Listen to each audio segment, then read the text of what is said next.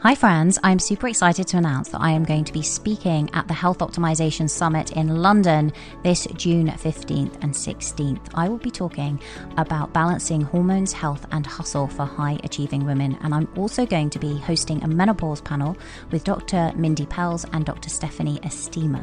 So if you haven't got your ticket yet, then head over to summit.healthoptimization.com. And if you enter code Angela10, you'll get 10% off your ticket. There are so many amazing experts this year, including Ben Greenfield, Dr. Mindy Pelz, Dr. Stephanie Estima, as I've mentioned, Dr. Stephen Gundry, JJ Virgin, many of whom who've actually been on this show. So head over to summit.healthoptimization.com and enter code Angela10 at checkout, and be sure to come over and say hi.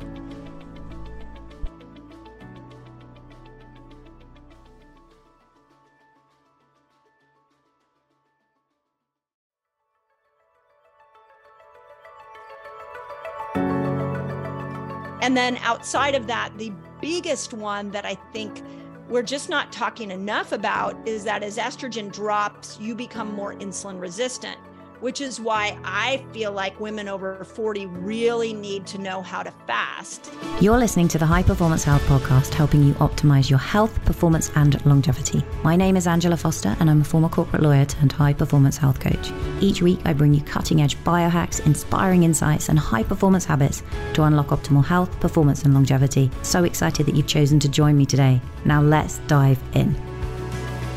Fasting has so many benefits for our bodies in terms of helping repair the health of our gut, transition into burning fat, helping our bodies clean up our cells, cognition, and so much more. But it's a stress on our body, and so it can be confusing to know when and how long to fast, especially in perimenopause, when our hormones are going on a bit of a roller coaster ride. And in this clip, I'm sharing a short piece from my interview with Dr. Mindy Pelz on how to fast like a girl. We talk here about the importance of progesterone and how to cycle carbohydrate intake and fasting to optimize as much as possible for progesterone production, which is dropping off in our perimenopausal years. It's such a good conversation, and I'm smiling because I'm like, oh, my heart to all the perimenopausal women out there, like, you know, my heart just goes out to you, because I think when we go roaring into our 40s, we don't realize what's about to hormonally change for us. So the first thing we have to realize for perimenopausal women is the lifestyle you did at 30 is not going to necessarily work for you at 40. The diet and exercise plan that kept you in great shape at 35 doesn't have the same effect at 45. So one of my big visions for women is that at 40, as we see that the ovaries are going into retirement, our sex hormones are going to kind of get a little wacky, that we start to look at our lifestyle differently. And I wrote a whole book on that. It'll come back out in June. It's called The Menopause Reset. And it's really 5 things that every woman should do after 40 to be able to flow, no pun intended, with the changes of their hormones.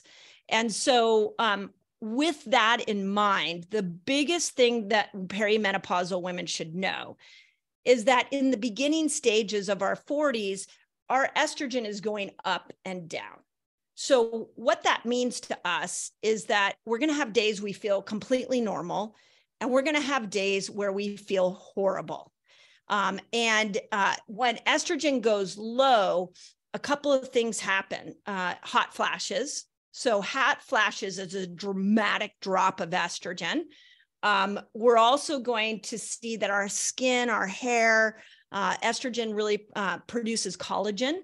So we're going to see all of a sudden the wrinkles show up and the hair changes, our nails change. And so much of that is because estrogen is doing this up and down. We also are going to notice that estrogen at her peak, our brain is very mentally clear. We can handle a lot of stress. And then the next day, we can't handle stress at all because estrogen has dropped. And then outside of that, the biggest one that I think we're just not talking enough about is that as estrogen drops, you become more insulin resistant, which is why I feel like women over 40 really need to know how to fast. And the best way to do that is follow what we just said, the fasting cycle I just mapped out. The challenge is what happens if you have a 60-day cycle? And that is where it gets very nuanced and very individualized. And I can only share with you the way I did it through my perimenopausal years, which is when I tracked everything. So I had everything tracked on an app. And when all of a sudden it became day 35 and it didn't appear that my cycle was coming, I used my hunger as insight into what I needed to do. So I'm pretty much one of those people that can eat my first meal about 12 or 1 o'clock.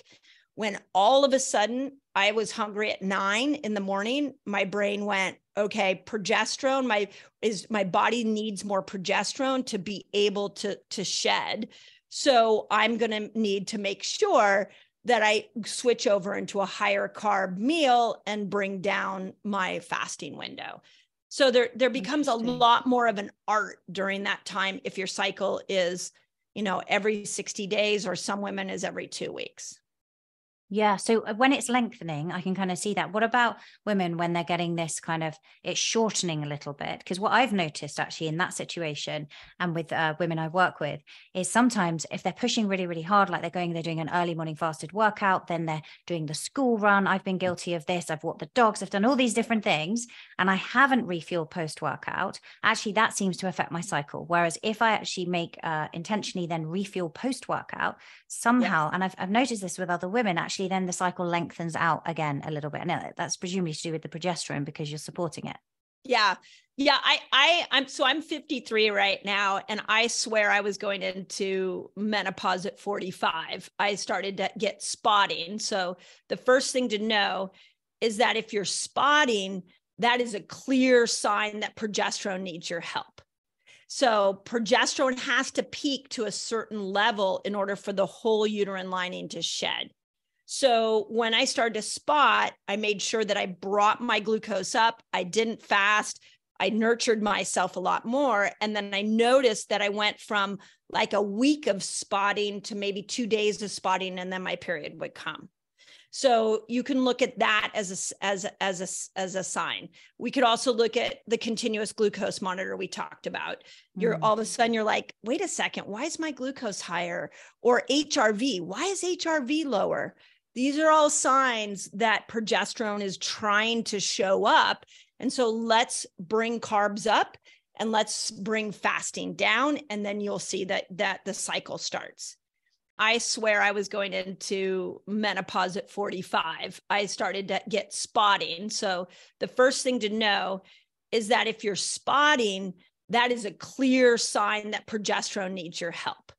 So progesterone has to peak to a certain level in order for the whole uterine lining to shed. So when I started to spot, I made sure that I brought my glucose up. I didn't fast. I nurtured myself a lot more. And then I noticed that I went from like a week of spotting to maybe 2 days of spotting, and then my period would come. So you can look at that as a sign. We could also look at the continuous glucose monitor we talked about. All of a sudden you're like, wait a second, why is my glucose higher? Or HRV, why is HRV lower? These are all signs that progesterone is trying to show up. And so let's bring carbs up and let's bring fasting down. And then you'll see that the cycle starts. Now, if you're every 2 weeks, once you bleed, you go back to this idea, okay, bleeding's happening. So I need to bring estrogen back up now. So now I go into keto. Now I go into harder workouts. Now I go into more fasting. So I call it the personalities of these hormones. You got to like sort of read them a little bit different until someday I keep hunting for the person who could create this. We got to have a CGM that tells hormones. If you enjoyed that clip and would like to find out more about fasting, including how to fast around the various stages of the menstrual cycle, listen to the full episode, which was episode 249. We've also put a link in the show notes to take you there. I hope today's episode inspired you on your journey to vibrant health and high performance. Make sure you check out the show notes for a summary of all the important links to everything we talked about. And if you enjoyed this episode, hit the follow button and share it with a friend on social media or leave a review over on Apple Podcasts. Remember, achieving high performance health is about getting 1% better each day. So think about one thing you learned from today's episode and start implementing it today. Share with me what you've learned on social media over at Angela S. Foster. I love hearing from you and connecting with you. Have a beautiful day, and always remember, you are worthy of your dreams.